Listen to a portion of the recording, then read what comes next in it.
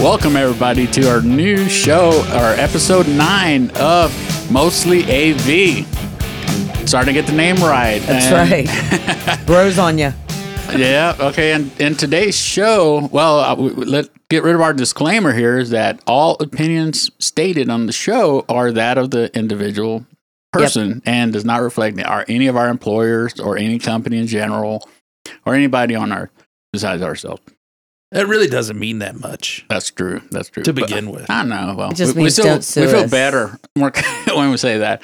It's like TSA. We like that false sense of security. That's right. And on today's episode, we have special guest, Joe Smart.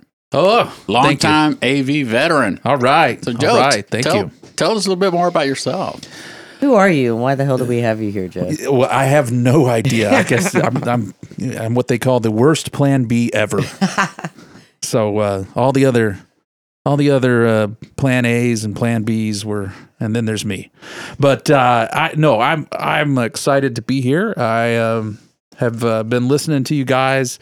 I'm a huge fan of podcasting. I listen to them.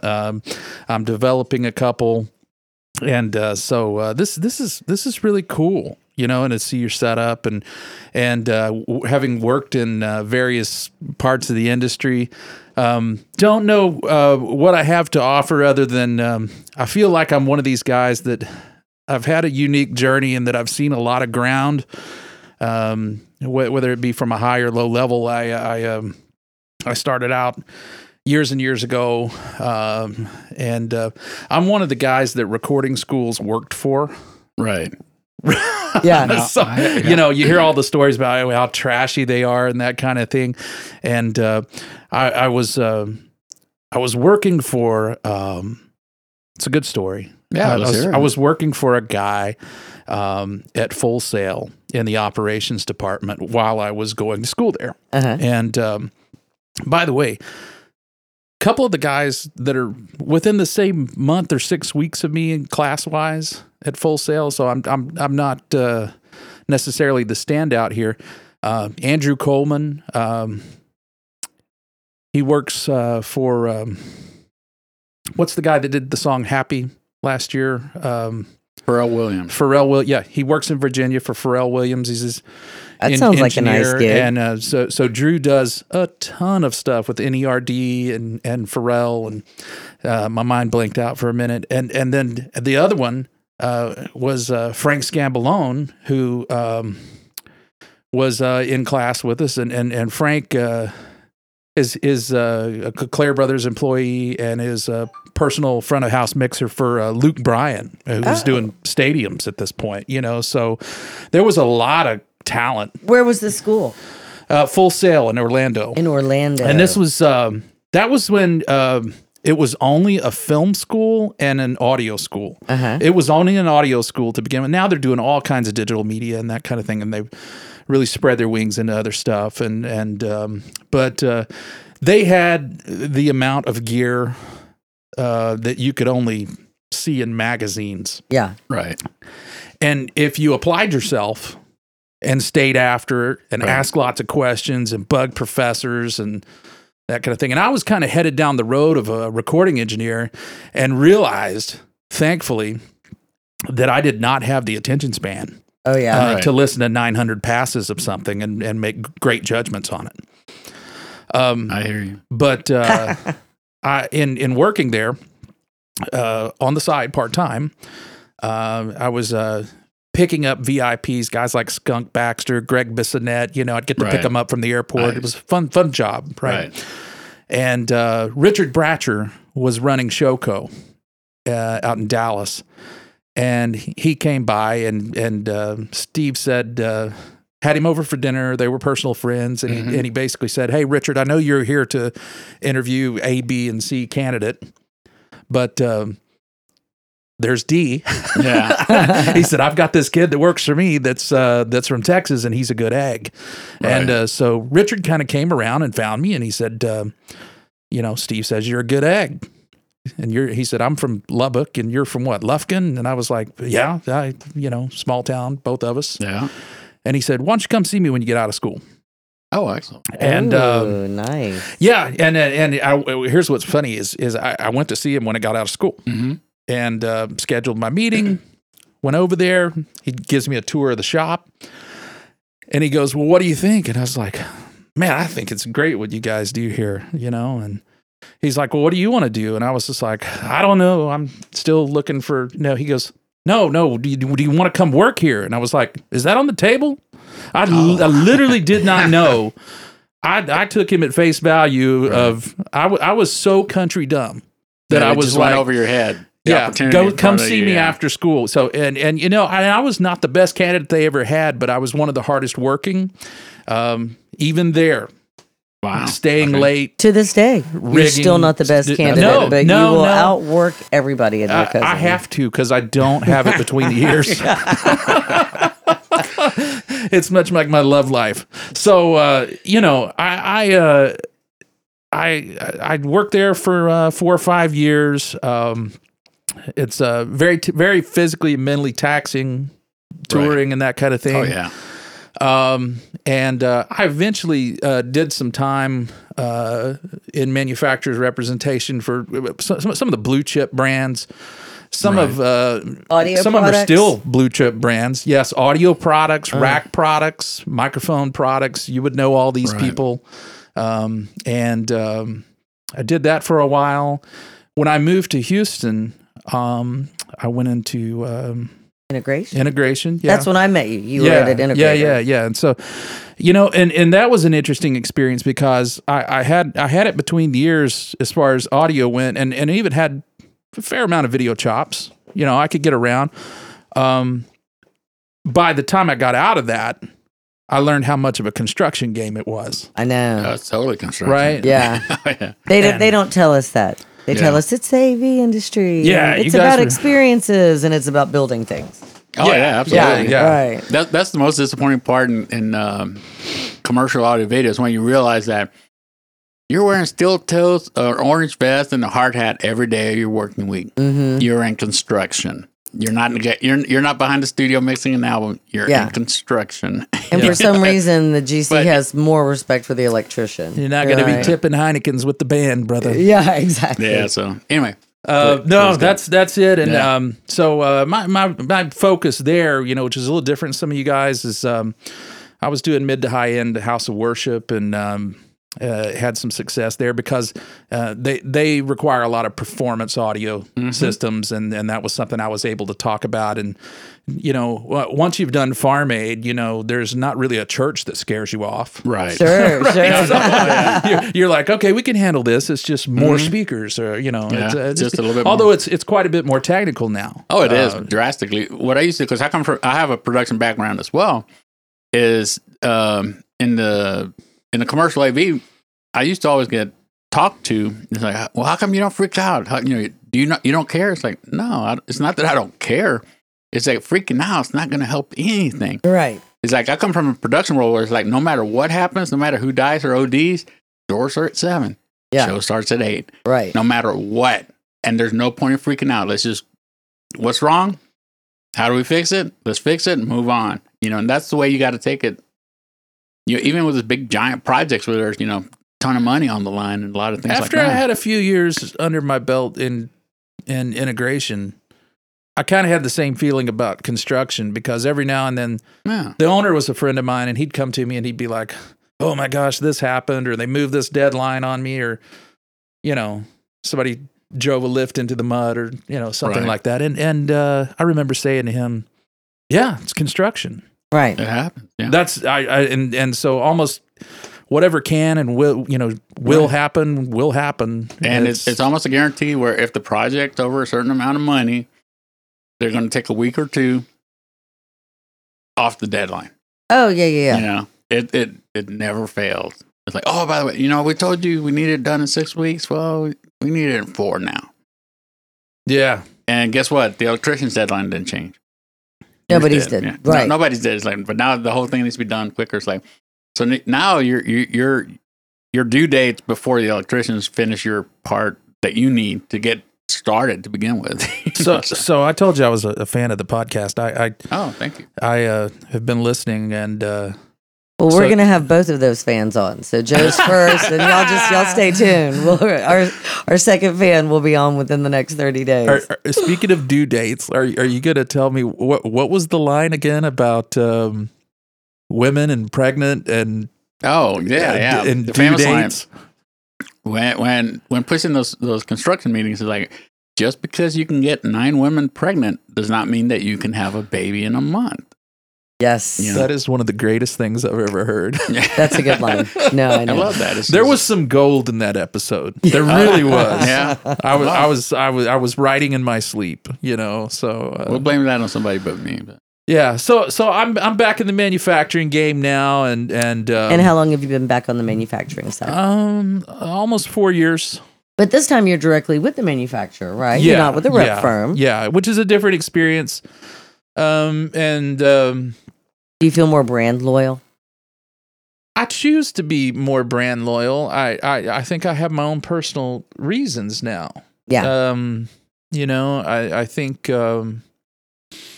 it's less of an assignment, and this is a little more personal for me. And that's good, because that means I work from a place of honesty.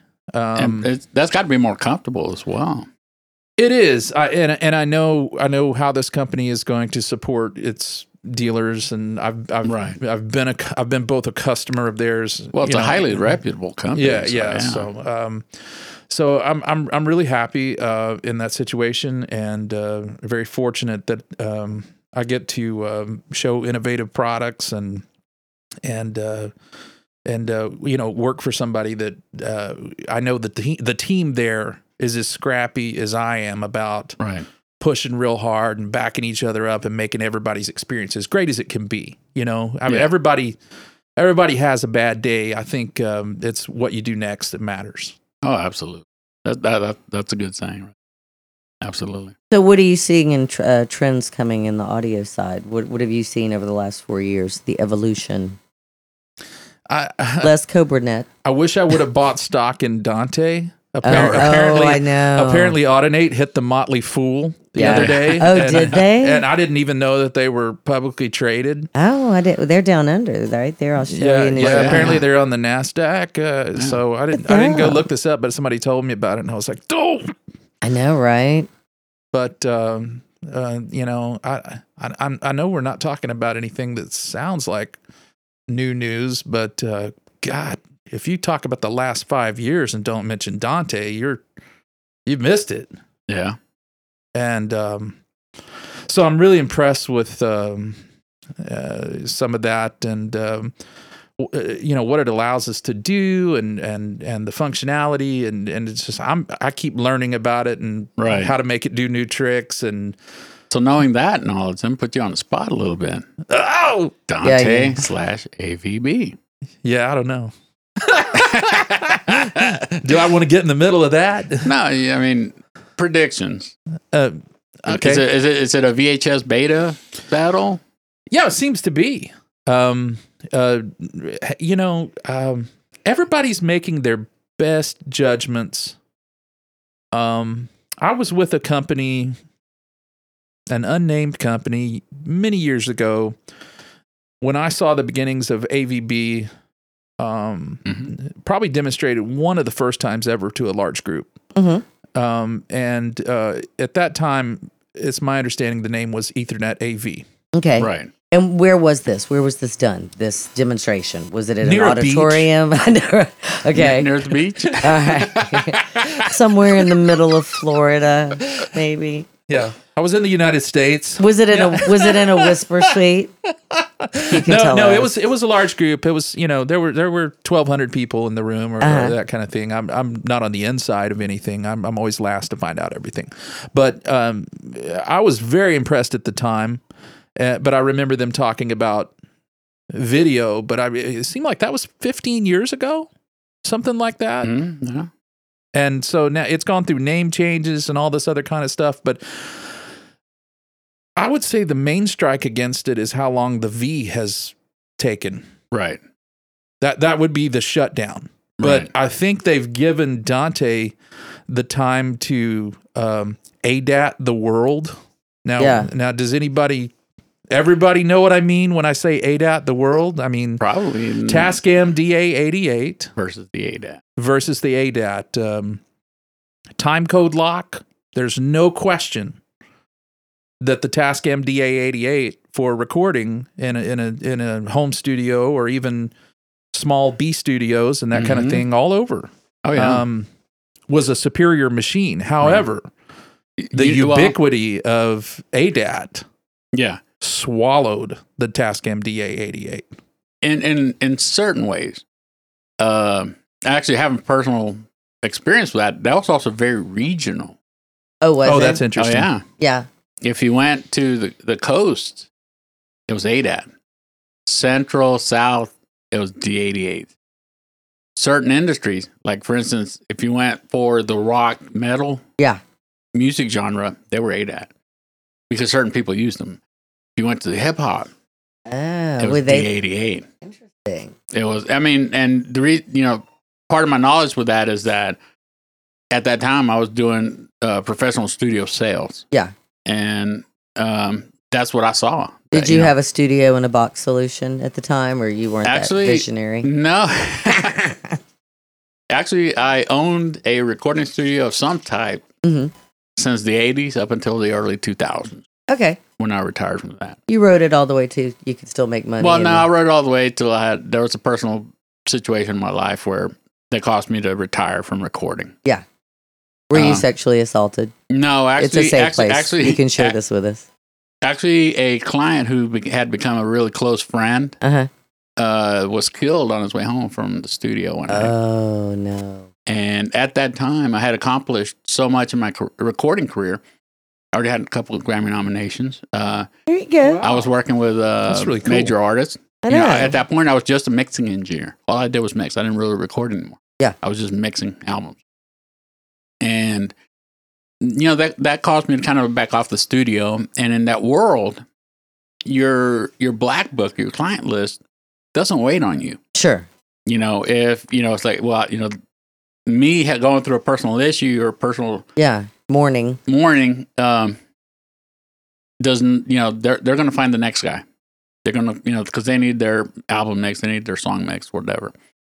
And I understand. And plus, at that point, I was also kind of at the point where I was examining my life and going, it's like, you know what? What I dreamed of doing when I was 14 years old, running sound for my buddy's band at Fitzgerald's or whatever. Yeah.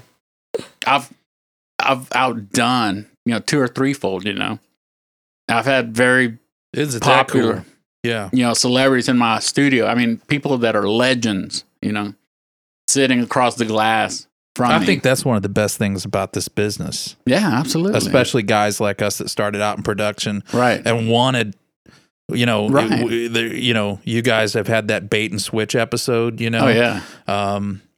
For a time, before the bait and switch or before my body got too old for it. Yeah.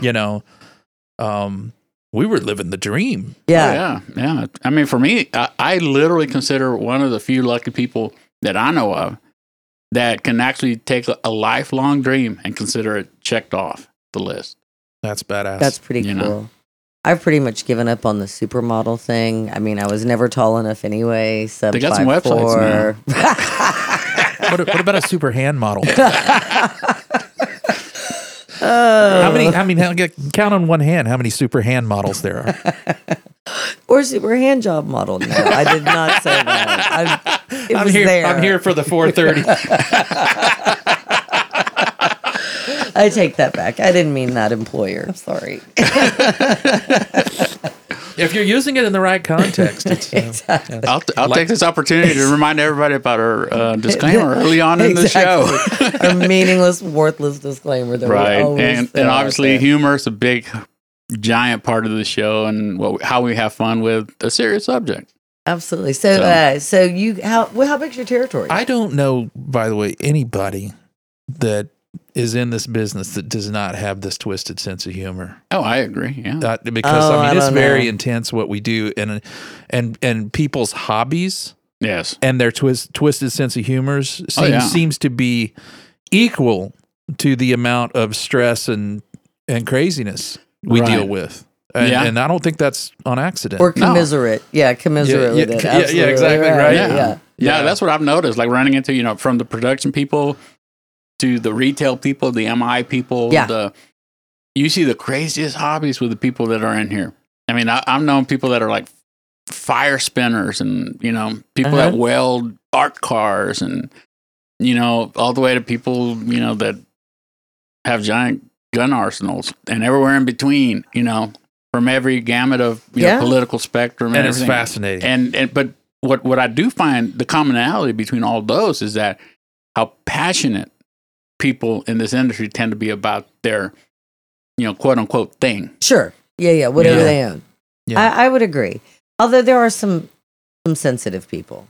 Some people take it a little bit too seriously. Yeah. I understand the passion. Lighten up, Francis. Well, yeah, right? You're not working for Carl Storch. You ain't saving lives. Come on. Lighten up, Francis. Right. Just a little snowflakey. I'm like, I didn't realize you were that easily damaged. We've got a place for those people. Yeah, that's true. But we call it timeout. It's over in the corner. Yeah. I think knowing those people has been some of the kind of like, honestly, because my entire adult career, I've been in this industry, and that's been some of the funnest experiences. All the people that I've ran into in this career.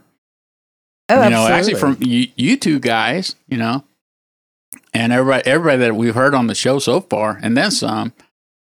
Back to the days when I was, managing an MI store, and which is, by the way, people don't know, that's kind of like musical instruments and that kind of stuff. Before that, I was the recording studio guy at a boutique shop that also sold big production stuff, and running into those freaks, because it's all the studio hermits, getting to know all of those guys in town, and So how do we get the next generation to come on board? Yeah. The next generation is coming on board, but they think in terms of plugins. Okay. Yeah. So maybe we're back to that. What's new? Yeah. And they don't appreciate the form factor of a BNC connector. I do. I like any locking connector. I'm talking to you, HDMI. That's right. But on the audio front, that's very different. It's kind of crazy. The conversations that guys have now are all about waves and plugins and how many of these can we stack and how are we using them, and I know it makes me the get off my lawn guy, but we were all about the gear and the quickest, cleanest, hottest, cleanest signal we could send from point A to point B with as few stops. Yeah. And are they architecturally thinking differently now? Oh yeah. It's a different, right now, and this is from like when I was doing the studio world, again, that was 20 years ago. Right. A 20-year-old today who's passionate and just as in love with it as I was then. Mm-hmm. They've never physically touched a 2-inch tape. Yeah. It's very possible that they've never touched a TT patch cord or a TT patch bay or seen one in person. Oh, a buddy of mine posted a picture of his daughter staring at his wife's iPhone. His wife was showing her a picture of a VCR. Yeah. And she was a teenager. You should have seen the expression on this girl's face. What is that? I mean, it's hilarious. I got the absolute cutest technology generational gap story. Back in my first marriage, we had my stepdaughter, who at the time was, I'm going to say 6 or 7. Yeah. We had a roommate, and actually Clay Weissner used to be my roommate when I hooked up with my first wife. And anyway, we had a daughter, and Clay was going through his record collection. He had a massive record collection. Did he have 78s? Yeah. No, Clay shames people. I mean, he's got in the teens of crates of records. And, he found a Disney record, and he brought it out. It's like, hey, listen to this album. And she put it on. He put it on for her and played side A. It gets to the end of side A, and it's just like, and it was a Technics 1200, so it's not going to auto anything. And so cute. She gets up like, hey, can you rewind it for me? Oh. It was, it's like, it's just that whole, she had, at that point, she really didn't have a clue how a record worked. Yeah. And she was old enough to the point where she was, awesome. 7, 8 year old. I forget, how old it was, but it was like, it was just the cutest thing. I thought, at least. I agree. Yeah, I think I see the younger guys. I don't know, the guys that I came up and cut my teeth under. They were about half smart guy, half pirate. Yeah. Oh yeah. And by the way, they could fix anything or rig anything or figure out how to do anything. Yep. That they were problem solvers. Right. Right? I think audio guys today are a little less physical because they don't have to be. Thank God. Right. Thank God we're not stacking speakers anymore. Yeah. Right? Yeah. You're pressing the button on the left. It's like, okay, go up 3 feet, hook up the next box, clink, clink, clink, clink, next 3 feet. Yeah, it's getting progressively easier and easier, and you don't have to carry around. We're talking about these plugins. That's right. One giant rack. We don't have to. Right. All you walk around with your key for your Pro Tools rig. Yeah, I mean it's got all your licenses for your plugins. At Showco, those were 48 space effects racks. Yeah. I mean those were huge. Yeah. All the KT360s in a rack, for your monitor position, all that stuff. It's now built into the console. We had a drive rack when the drive rack was a drive rack. Right. Yeah. It was nice. 32 space, isolated rack. It wasn't a 2-channel piece of gear called the drive rack. It was actually a rack. So thanks to trucking and technology and all this stuff. So if anything, I'm giving kudos to the younger guys for being really sharp with networking and computers, technology, all that kind of stuff. I'm just hoping that they, like everything in life, they find that counterbalance of what's cool about some of the analog gear, or how could we do this in a way where we're listening to one of the things I saw was when the one of the craziest things that happened in the last 10 years to me was there was a German company that came out with a Achtung! That's right. Came out with I think they're German. They came out with a console that starts with an X and ends with a 32. Oh. And everybody went crazy about it. Oh yeah. And it really did wonders for that company. Well, yeah. And especially since they acquired another company that was world famous for their consoles, and made another version of it with different preamps and I've had so many guys going, church guys that are like, and actually just friends that know my background come and ask me, it's like, should I buy console A because it has the heritage and the name tag of this one, but it's almost identical to this one that's like half the price, and it claims to do the exact same thing, but they're both made by the same company. But they're just branded differently. Sure. So as I was account managing in this, I would encounter a lot of these, tech directors and music people and all kinds of, and these people that consume some of this type stuff, whether it's an ancillary console or what have you, and also read a lot of this on the internet. And the conversation I always hear is, this console has this feature, and this feature, right? And I stopped hearing people say, I A/B'd these two consoles, and this one sounds like this. Right. Yeah.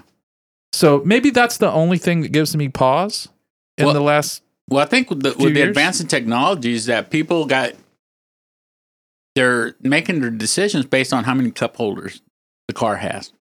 Yeah. Not how it feels, how it drives. Yeah. I was trying to be nice about it, but that's it. That's basically it. They're making a decision on the specs. Yeah. Which it's part of the artistry of audio. Audio is art. Mixing is art. It's something that can't be taught.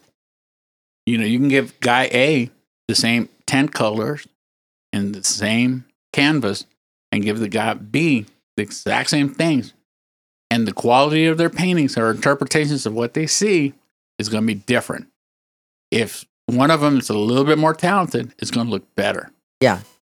And audio is one of those things that's it's such a subjective, thing that some people have it, some don't, and you can teach techniques, but you cannot teach the artistry of it. Yeah, you cannot teach good taste. You cannot teach being able to find the delta between what you hear and what you want to hear. Because that's the secret. Yeah. You need to know what that delta is. How do I get my sound that right now sounds like Joe Schmo in the garage? No offense, Joe. Am I on the hook for all Joe items? No, I'm just making sure, man. That happens to me. I didn't want to hurt your feelings, man. Everything's my fault.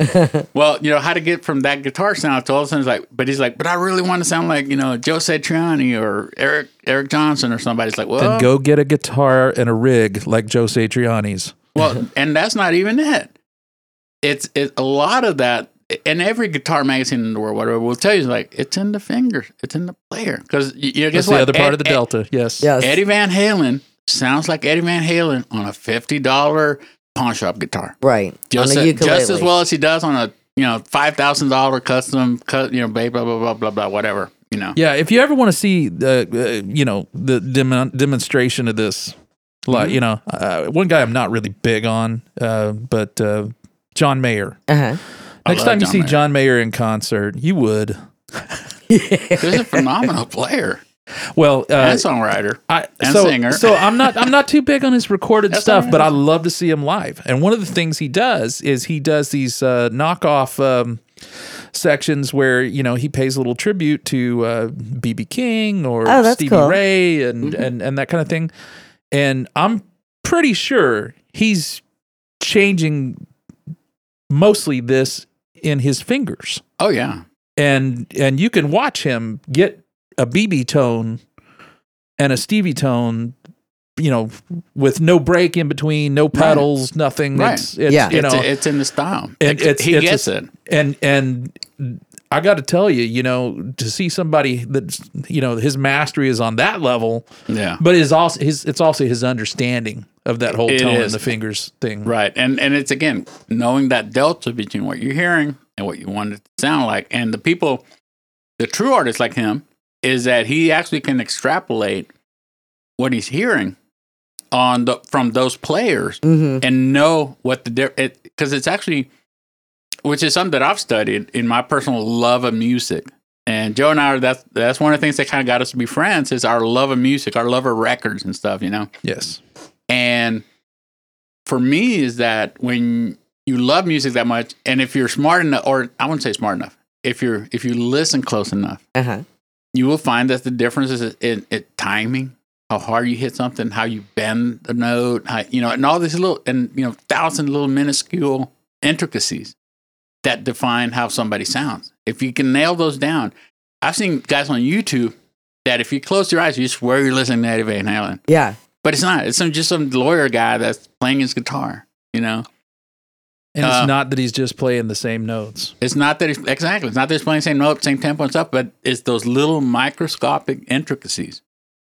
It's the same reason why, I've also seen a guy who was an art teacher for 10 years, whose art looked no better than my 8-year-old daughter. It's like his house looked like a five-year-old kid did it. Yeah. So it's not about wanting it. It's not about the passion. It's not about the time you put in it.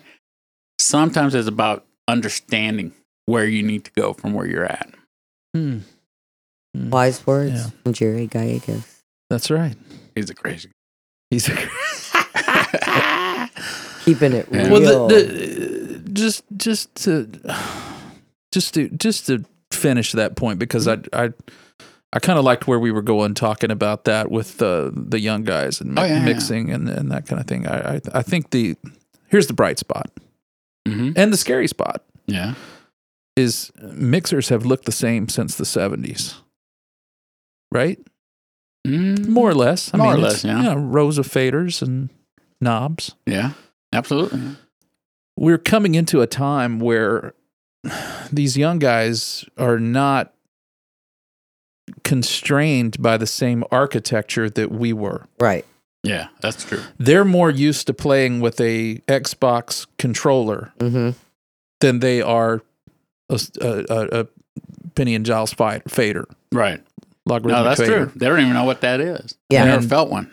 And because I've mixed on iPad, and it's kind of a whole thing. But the only reason that the iPad app looks like that is because our brain tells us that's how a fader or a mixer is supposed to look. Oh yes. So what happens when these guys just somebody's going to completely turn this on its head and go, Oh, yeah. no, we don't have to do that. We're only doing that because that's how the old guys did it. Yeah. Uh-huh. Actually, you're absolutely 100% Because all correct. it is a chip now. Right. Right. It's not a console. It's a tiny chip. And it's an encoder. It's not it doesn't have to ride in a linear fashion. Yeah. It could be a knob. And actually what I've seen, because I with my musical wanting to learn stuff, I watched a lot of YouTube videos about music production. Some of these guys are using programs that me as a traditional mixer engineer, I could not function in them. Oh no. No, it's because I have those softwares, or demo versions of them. You guys. I think that's what makes me feel like this is coming. Oh yeah, that some of the great minds are gonna, and it's gonna grab a section of people that didn't grow up under what we did. Right, you're absolutely right, because they have different tools. Mm-hmm. In one sense, they have tools that we only dreamed of. Yeah. Being again, we're late 40s, 50s, whatever. We grew up threading 2-inch tape. Mm-hmm. I was the last of the tape cutters. I was in that generation as well. Yeah. My mother had an 8-track player in her car. Ooh, that's Commodores, gold, and a CB radio because we didn't have cell phones back then. So we all had to have CB. I've been looking at CBs lately because I feel like that should come back. I know, right? I can't make it come back, and it's not as cool as it is now because it's no phones. Longer overpopulated like it was in the right. 70s and 80s. It's a niche group. I have 3 CB players or CB radios in my garage. So I have yet to install them in my. I used to have them installed in my cars. Before. I had a Star Trek communicator. Ooh. 1979, 80-ish. And it still looked like those 70s toys. And we had a base station and the handheld communicator. Mm-hmm. And we lived very close to Highway 59. And we found out that those things would talk to truckers. Oh really? Fun. Nice. And let me tell you, brother, it was on. I thought I was Chris Christopherson. This absolutely. Is the rubber duck. That's funny. That's funny. A good friend of mine that's in this industry as well. He was doing a job in San Antonio because it was one of the sports facilities in San Antonio. So he was driving. Mondays he would drive out there. Fridays he would drive back. So he got into the CB thing. And this guy is one of the guys that he doesn't do anything halfway. He does it 150%. Uh-huh. He's the guy that will buy a $15,000 or, a new, $30,000 car. And, before the end of the next year, there'll be $50,000 worth of parts in that $30,000 car. Right. He's one of those guys. So he got into the Or he spends $1,200 to make a $12 part. Sort of. No, that's me. That's actually you didn't think I was paying attention, did you? Yeah, as you sit next to the CNC machine to make stuff. Yeah, but I needed this 3D laser printer because there was a small plastic piece I needed to create. Actually, my $10,000 CNC machine that we're sitting next to came out to make a $100 part. Nice. But my hobby is to learn how to do things. And it's a great part. It's the best $100 part. No, it's not. But you're one I of suck many at it. who will go overboard in this industry. I am sort of, yeah. Yes. So your buddies, My gets buddy, into CB. he got into the CB. Next thing you know, he was telling me all about it because I do the CB2s because we travel with trailer. And I like to have a CB, just road conditions, talking to truckers. Oh, yeah. It's a really cool idea. And now, again, since they've fallen out of vogue, the traffic on them is not as much. So once in a while, and a lot of times it's manageable. It's manageable, and a lot of times it's very interesting because I remember one time my wife and I were going somewhere. I think we were going to San Antonio, and next thing you know, we hear a conversation between 2 truckers, and it's just it's like almost as good as watching a Mitch Hedberg comedy thing, because they were just like going off, and you you kind of sort of start thinking where these guys are at, and they're like 50 miles away. One, it's like, and they, because they hot rod these things so much, there's an FCC limitation on how much power you can broadcast right on a CB and be legal. But these guys are like multiplying it like by several hundred fold. Oh yeah. Because I think 5 watts is the maximum output or something. Yeah, I forget what these it is. guys I forget what they were called, but they're running like repeaters. 500 watts, and and they're doing like sick amounts, like like radio station level wattage. Yeah, output, and they have their own language. It's just there's not words. It's just right. And the other thing too, they put echoes on. Supposedly it makes intelligibility better. I'm not sure, but a lot of them have like echo on their broadcast. I always thought that was just from. No, it's on purpose. It's on purpose. Okay, that's crazy. No, because I kind of started looking into it. Yeah. But then I was like, squirrel, something else caught my attention. Right. Yeah, so the crazy, crazy world of audio. I like it though. They do have their own language, but doesn't everybody? I mean, that's something. True. Yeah. I mean, there's a lot of terms that come with every industry, no matter what, Yeah. Although now a sky crane, which used to be a surefire way to entertain your green employee in construction world, they'll be like, "Hey, go get me the sky crane or the sky hook," and they go look for it. There's no such thing. Well, unfortunately, now there's actually a couple of products that are, name brand Skyhook. Oh, really? Yeah. So in the cabling world, we tell people the cable stretcher. The famous cable. Go find that cable stretcher. I'm sorry. Yes. Took a lot. They'd look to. Yeah. Why would you stretch a cable? Crazy. But they don't know. Well, and I wonder though, because a lot of times we do have what I would say an educated audience when we're talking to end users and partners. But what about when we're talking to the uneducated? I don't think we necessarily do a very good job of dumbing it down. Or use not even dumbing it down, using layman's terms. Yeah. We just assume they know what a DSP is, but maybe Lois, the office manager, has no idea what DSP is. I personally don't claim to have great skills. I have a lot of experience, but one of those things, has taught me.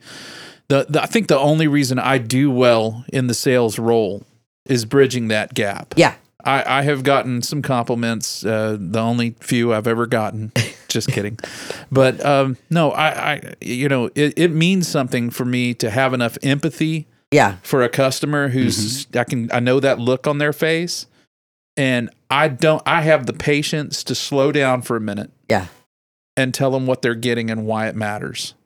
And not everybody in the business can do that. No. I can't do what most guys in our business do. Sure. I'm with you on that. No. That's actually what I consider a large portion of what my job is, my job description. As, and a large part of my success as a designer has been going to the client and it's like, okay, this is what you're getting. Well, this is why we suggest this. Yeah. Is to explain it in layman's term. And a lot of times I'll use a lot of analogies, stuff and they're like, I never thought about it that way, and things like that. I use a lot of car analogies because they seem to work and it's universal amongst most people. Sure. Yeah. That's good. Nothing beats a good analogy. Yeah. But you're right. The closer you get to audio, I can't speak for video, but the closer you get to audio, maybe even lighting. Yeah, that's another. It would seem that there might be a psychological effect. What do they call it? Grumpy? Mm-hmm. There's a lot of grumpy sound people. Yeah. Grumpy audio people. Yeah. So we need to work on that as a group. I think there's not a lot of patience for end users and each other, et cetera, et cetera. Yeah. Well, one thing I found out is stupid people. Yeah. A lot of people that are experts in their fields don't realize how other people that are not experts in their field know very little to nothing of what they're talking about. Right. So it's like, hell, the guy that mows my yard can sit there and talking about something, about my bushes. I'm like, okay, whatever. Okay, just cut the motherfucker. Just cut them. It's fine. Really. Whatever you said. But I'm saying, that's something that's completely out of my expertise. So, and I think, a good part of my success is, like Joe says, is be able to bridge that gap. Yeah. And be able to explain it to somebody. This is why we're recommending this. And this is why, this is the benefits you're going to get from this particular thing. Or not just the thing. Well, because a lot of times it's about trade-offs. The strategy, exactly. You might have two products that are approximately the same in terms of what they're going to accomplish. There's a lot of that. I mean, the competition's never been, especially in it's pretty fierce the conferencing side. That we're all starting. I'm starting to work there more, and you guys. Yeah, I heard you're dabbling. Yep, dabbling, expanding your horizons. That's a terrible word. No, we're just. We've endeavored to go forth into that world, but as we are, it is amazing to me how much heated technology competition there is for each spot. Oh yeah, it's a bloodbath. Yeah, I used to constantly just bitch at people all the time. I live in that world, so I get it. It is. I think Joe's company has a very innovative product that has the opportunity to change. Oh, good. I like innovative better. Yeah, absolutely. Well, tell me about this product, Jerry. Well, it solves the audio question in a lot of hard to cover rooms. Okay. I'm trying not to give it away too much, but it'll be obvious. And we'll let you make your own decisions. But it's a speaker that goes on the ceiling, but it goes along the edge. And it goes in the corners and or the sides of the room without having to traditionally trying to find a spot to put your 4 or 6 speakers that are downward firing. These speakers are designed to actually project from the corners or the edge of a wall, take advantage of the proximity loading to give a better frequency response, and aim the audio from the corners almost sideways. Interesting. So it's going to give you the nice even coverage, but not directly from above you, where you don't get the lobing that you do from a downward firing. The way I try to explain it to people is it's the sound that you would get if you mounted your big brother's hi-fi speaker that sounded really good, and you could mount it up in where the ceiling and the wall meet. Yeah. That would throw out into the room as a surface mount type entity, and it would cover that way instead of overhead, zone by zone, hotspot by hotspot, right? Which makes like a multiple conical shape patterns. But we could put one speaker out here, right, and maybe over a television or a monitor or something like that, and we could let that fly, and everybody at a conference table would hear it great, but nobody would ever let you put a gargantuan like that in a room. So what's the form factor of this? It's a flush mount ceiling speaker. We figured out how to do it. Yeah. So we make a ceiling speaker. So it does not protrude into the room, unlike... There's similar solutions that you can do by putting a surface mount speaker, but they look ugly because you'd see, that's what I was going to say. Out of the wall. No, I know. That's not going in my boardroom. Right, because it looks like an obvious big speaker handout, but their product is like if it blends itself into the ceiling. And what are the dimensions? 13.9 by 13.9, I think. Nice. Yeah. So fits within a 2x2 tile. Okay. Right. And it's about 20 pounds. Which would be the only, but it's a back box, sealed kind of enclosure with an 8 and a 1 3/4 inch horn. Okay, so and how do you support horsepower. it in the ceiling? Just like you would any other with any ceiling speaker, it has dog ears. With that weight, I would just recommend a safety cable as well. Yeah, or take some strain off of tile it. bridge and that kind of stuff. Yeah, tile bridges come with it. Right.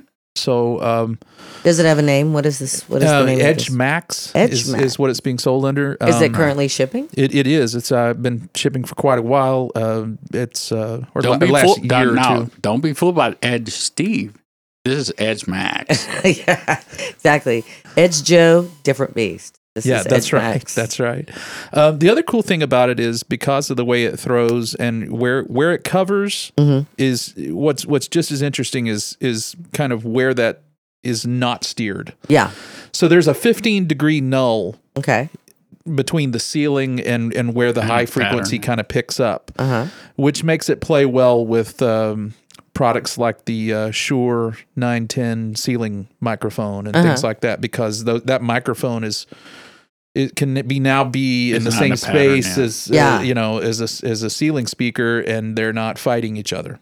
Oh, okay. So we're kind of directing the high end. Yeah. And it's a phenomenal answer to those really hard to amplify boardrooms that have the fancy ceilings and the cloth covered ceilings and things like that are over the conference table, where you do have access to the edges. But with traditional speakers, you get, if you put them out on the edges, it sounds like ass when you're sitting down at the board table. This way you don't. And you can cover it with less. So you can cover it from the corners, depending on the dimensions of the room and the ceiling height and whatnot. But you can cover from the corners, you can cover just from the sides, and still have the same coverage, depending on the dimensions, obviously. My favorite... It's a pretty innovative product. The favorite way I've seen it done is your standard war room type conference room. We would have two of the 180s on the side, covering the table in two directions for VTC and can be EQ'd for that. And then we would put one at the end of the room above the monitor. Right.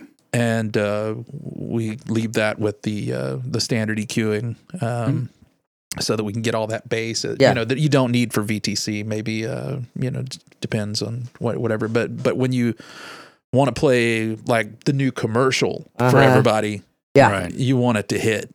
Right. And this thing has all the bollocks. Right. That anybody's ever put in a ceiling speaker. Part of your it's presentation. It's needed, though. It really is. It's as good a sounding thing as I've ever heard. It is. We actually have this product in our in our conference room. You did. Fantastic. It is. We have it, and it's pretty impressive. And again, it's a solution that where a couple of speakers can replace like 8 of the competitors. Oh, that's a good point. Yep. And they're less intrusive, especially when you have the new style of buildings that are going with really high density above the ceiling, MEP footprint. Where you got to dodge lights, you got to dodge sprinkler heads, you got to dodge, plenum ducts or whatever, air handlers and that kind of stuff. It makes that job not necessarily easier, but easier to make it sound well. We're being told that job is getting harder. It is. So it's kind of an answer to that. And, I love working for a company that believes in innovation and invests heavily on it. Yeah. Sometimes we hit a base hit or a double, but I think this one is the closest thing we've hit to a home run. Could it be better sound through science? Through hard work and innovation. Michelle. Yes. What's next? I was curious because I was looking at the InfoComm map, and I won't name names, but I saw that a very large manufacturer who normally has a very large booth has decided not to go that route. And it gave me a little bit of deja vu back to 2012. My first year at InfoComm, which was the first year that Extron wasn't there. And these shows are pretty expensive, right, for the manufacturers. Now, does Extron show every year now? No, that they've never shown. They haven't since. That's not their deal, huh? No, they decided to. They invested in training centers. Right. And, they decided to take that money that they wouldn't, because their booth prior to that was actually pretty massive. Oh, I heard it was nice. That's really interesting because like a small city. I don't know what their reasoning for that would have been then or now, but that was one group that I really always felt like I could count on as an integration. That they had a very unique setup for how they handled us as customers, and so they do some things very cool. Right. Oh, I learned from their website. They had one of the best manufacturer websites. I used to have to write a scope of work from a line diagram that I had to figure out what every box was just based on its part number. And it was all Extron. Yeah. And so I'd be like, oh, that's what that is. Right.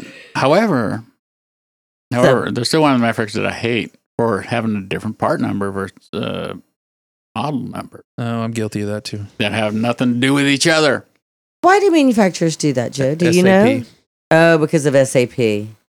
What's that? That's my opinion. SAP is a platform that manufacturers and distributors use. When I worked at Graybar, they did a SAP migration. Otherwise known as the asshole code. Well, they're German, so SAP is German, and they're just they do things the way they want. It's not given to us by SAP. I mean, no. I mean, but you know, it's the way the hierarchy is set up. Now, here's the thing, though. Major AMX, whatever NI blah blah blah part number translates to like an FG something or other.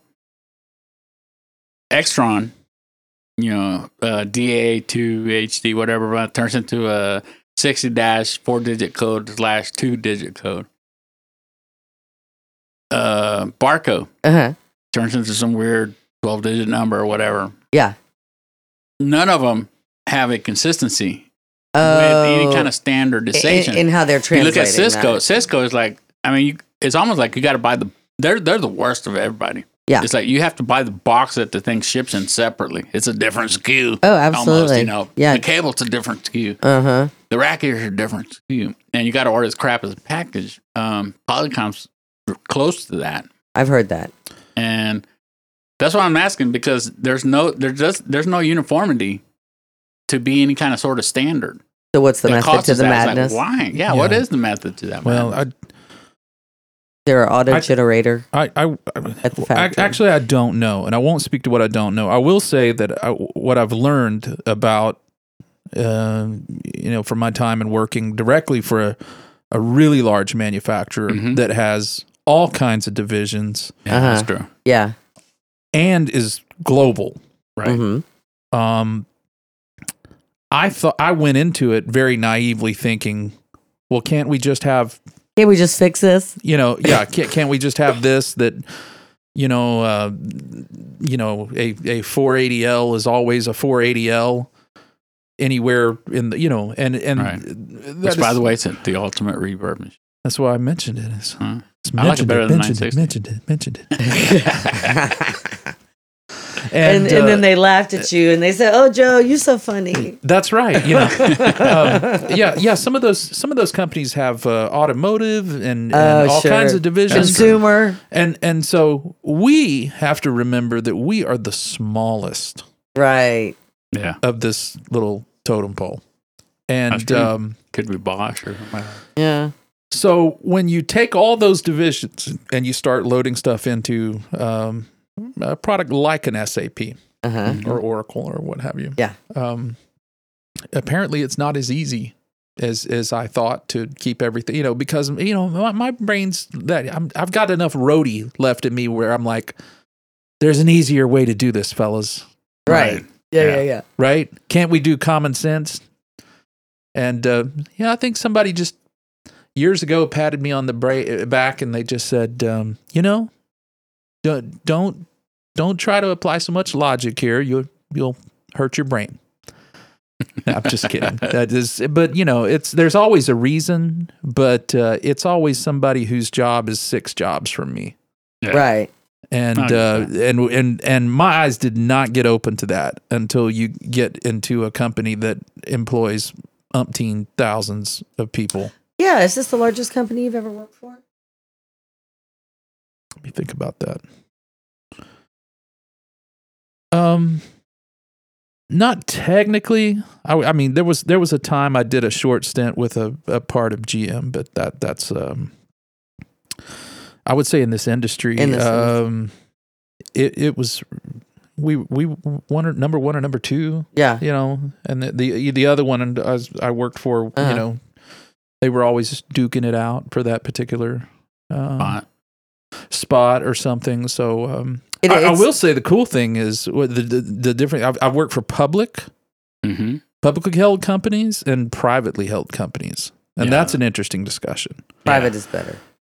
I don't know if I want to say better, but for me, and making sense of the decisions that get made, and in terms of, I think we should be doing this, or this is what's good for us, or this is what's good for the customer, always made a lot more sense to me than we're going to stop making these for a while because we need to lower this inventory level so that our stock price looks better. Right. It's which master are you serving? Mm-hmm. Yeah. And I happen to be lucky enough to work for one now that bows at the temple of innovation and research and development. Yeah. And that's where most of the money goes. And That's it's totally designed start to finish to work that way. Right. And it's charter. Yeah. So, and pretty unique in that regard. But I also watched I watched Bob Schluter before Legrand bought Middle Atlantic. Uh-huh. They had to they brought us in and they showed us the warehouse or the building they wanted to do. Right. And it was in the same office park as where they owned like 9 other buildings. Nice. Now, here's what was happening. They were bending steel in one building, trucking it over to powder coat, and then trucking it over to finish, trucking it over to pack. Wow. Yeah. You get the idea? Yeah. It didn't take them long to figure out, man, this is really screwed up. Yeah, it's very inefficient. The big challenge, though, was not can we afford the new building? It was how do we do this and not affect the lead times of our customers, and how do we do this transition? Right, because they have commitments that they have to uphold. Yeah, right. During the transition, yeah. And we were always pretty dependable. And Middle Atlantic could get stuff out pretty fast. They had 2 or 3 different distribution houses and that kind of thing. But no, that was actually after. This was all New Jersey. But the decision was made by Bob Schluter at that time to make, at their own expense, like no MBA would have ever signed off on this. Yeah. And this is where a private company comes in. They made $13 million worth of inventory and kept it on hand. Without orders. Wow. Without orders. That's right. Just to cover that gap that they knew was coming. And then they started working on the transition. In the field, what was happening is the reps were getting orders and customers were actually calling them and saying, you guys have already shipped this to me. Okay, what's the problem? Well, we thought it would show up in 2 weeks and it showed up in 3 days and I've already got an invoice for it and I don't do the job for 2 weeks. Oh, okay. So, it was getting out too it was quickly. a reverse problem. Now, that eventually works itself out, but they became... It did wonders for the business. We had a huge uptick. Oh, I bet. Wow, yeah. Because all of a sudden it was the most confidence and stability and that kind of thing. You can't make decisions like that in a public company. Yeah, they won't do it. It's like, no, everybody's in CYA mode. They live it. Everybody lives in CYA. I hope that story's okay for me to tell, but absolutely. It's just kind of something I observed along the way and learned from. Hey, anything between that and your ingrown toenail, it's all good with us. That's why we call it pray for that. AV. We're gonna say a prayer for that. And you know what? On that note, we want to hear what Joe's song reference favorite is, so we can quietly. Yeah. So what I've been using here lately is a couple of different ones. Can I give you 2? Absolutely. Oh, yeah. Okay. There's no rules here. I'm going to give you 2, and they're both really hard to find. Okay. I've had to hunt down hard copies of the CD, and that's perfect. Our other fan will be so excited. It's like a Pikachu. We'll ask him next week. That's right. And one of them is "The Hunter" by that's the song and the album, Jennifer Warnes. Okay. So, this is not the kind of thing you listen to necessarily for the music, by the way. This is, you're listening for specific tones and things in it, And so what do you like from that? Her vocal is impeccable. Yeah. And there's also some drums in there that if I can keep the smoothness in her vocal and keep it present out front, and then I have to have the bottom end of this. There's this drum roll and there's some light strings. There's some real dynamics, right, to that piece. And last minute switch, I'll throw you an oddball.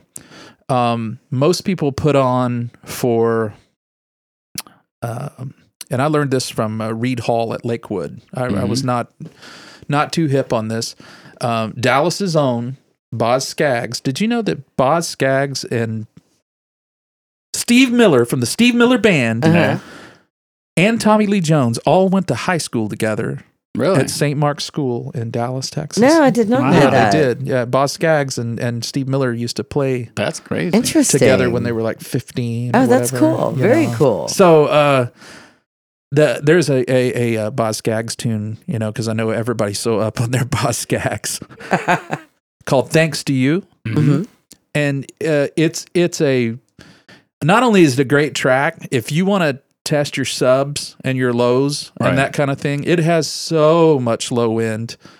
You want to hear how floppy that gets, so you have to do what you do with any reference, right? You really know what it's supposed to sound like when it's tight, right?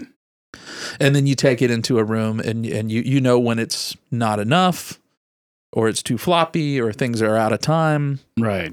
In the sub bass. But you don't have to bring out a rap record or anything like that. Right, which is all electronic. And there's places I go that I can't get away with dubstep and that kind of thing. No, I get that. Yeah. Although if you want to do that, Knife Party Knife Party's Centipede is a hitter. Although I have been known to play some ministry in some churches. Oh, Al. Well, that was the 90s, so. Yeah. I did an Al show one time, and he let me stand center vocal. Yeah. Not he wasn't there. It was at sound check, and he was the only one that wasn't there. Right. And Danny Machado was working monitors, and he said, go stand out there where Al stands, because he had side fills. This is the Bronco Bowl, that kind of thing. Right. It was the loudest thing I ever heard. I think I had earplugs and aircraft cans on. Nice. Wow. It was literally like a drill in my ear. I don't know how that survived. You know, ministry was crazy. Oh yeah, we're in town for the healing. Jesus built my hot rod. Yeah, I remember hearing the stories from. Actually, I read them on Mix Magazine of the SSL tech that went to Al's studio to install the SSL console. By the time, and the story goes that by the time he showed up to install this thing, all the knobs were painted with multicolored fingernail polish or something. So it was all like fluorescent colored knobs and stuff. And at that time in the 90s, and it's still to this day, like kind of like sort of one of the pinnacles of recording consoles is SSL. Uh-huh. And it's literally like, somebody just bought $1 million Ferrari and decided to turn it into an art car. It's one of those things. The guy was just like, what are you doing? I know we're winding up here, but did you see that SSL came out with a 8-channel mixer? Yeah, it did. Desktop mixer, 1500. That's really cool. I'll tell you what, man. Even though I've been out of the recording industry for such a long time, I keep seeing these consoles that I always wish I could own. Don't know what I'd do with them, but I want them. Well, the thing is, I was like, you know what? I could afford that, and I'm like, it's like, but what do I do about it? And I kind of come to the realization that being a recording engineer and a recording studio owner, it's like you owning your own football stadium and your own football. You gotta have other people to play. If you don't have that, it's worth nothing. Yeah, it's just a big building and just a football. Or it's like being, the most well-equipped crack dealer and no customers. Well, that's one way to look at it. You start taking your own product. I'll be over here. All right, guys. Well, thanks for sticking around, listening. We'd like to thank Joe for coming and sitting in with us. And it's great seeing all my friends. Yeah, hey, we'd love to have you back again whenever you want. Please do, and we let us know when you launch your podcast, because we want to help you get that promoted. I will. Absolutely. I will. We're doing one that's it's basically, the shortest way to say it is it's going to be about documentary film. Uh-huh. But more specifically, we're getting really nichey. music documentaries. Okay, nice. And so I like that. That's a good theme. I found that as I was going out and about, my buddy and I, this was an all the time conversation for us. Did you see such and such? And as people started, as I started recommending things on Facebook, people would be, like, that was incredible. What else you got? Oh, so I think people want to dive in. Documentary about the Focusrite consoles. Oh, absolutely. Well, it's interesting. Are you talking about Sound City? No, the Focusrite, the company, produced a documentary because there was, I think, only 9 Focusrite consoles created. Right. And they're legendary. And there's a documentary about them. Oh, okay. Yeah, so I need to dig into that. I'm not up on that. It was good? Now, where did you see it? YouTube. Oh, okay. Yeah. I mean, I'm a YouTube fanatic. And there's so much on YouTube. If you include YouTube in the mix, the rabbit holes get deep. Oh, yeah. Yeah, they get really rabbit holes. But it's good to do something that you're passionate about. I mean, one of the top-rated iTunes podcasts is My Favorite Murder, and it's a murder comedy, true crime, right? Mm-hmm. And it was one of these things. The 2 hosts, Karen and Georgia, they meet at a party and they start talking about true crime stuff, and they realize they both love it, and they'd rather just sit there and talk to each other about that because it's something that they both are totally And then all of a sudden they said, well, let's just do a podcast. And it just blew up because a lot of other people also like that. So, I think the hyper niche is the way to go. Oh, yeah. Because, as you see, I hope so. We're being like quasi, mostly AV generalists. We have business, but we like to bring the outside world, But I believe in the hyper niche. I think we just want to have fun. And there's so much white noise out there too. I felt like the hyper niche was necessary for us to ever break through anything, break above the water for anybody to notice. I would agree. Yeah, and it becomes informative and and especially because you can get to a point where you start interviewing people remotely. Yeah. I mean, you'll get used to your Zoom calls, right? That's how we do a lot of the other ones that I do, but. And you'll get to interview the director or the producer or, we're the creators. Like, now. Yeah. That's interesting stuff. I love that. I think the behind the scenes and, that's not. So let's talk about making of the band. What was that like to film? The videographer, whoever. Shoot. Yeah. Is that making the band? Was that P. Diddy? I'm just kidding. I have no idea. I think it was O-Town. that was O-Town. It was O-Town. Those kids got screwed. Totally. Yeah. He screwed himself. Thank you, guys. All right. Well, everybody have a great rest of your day. Yeah. And enjoy it. And we'll see you again next time. Come back soon. Awesome. All right. Take care.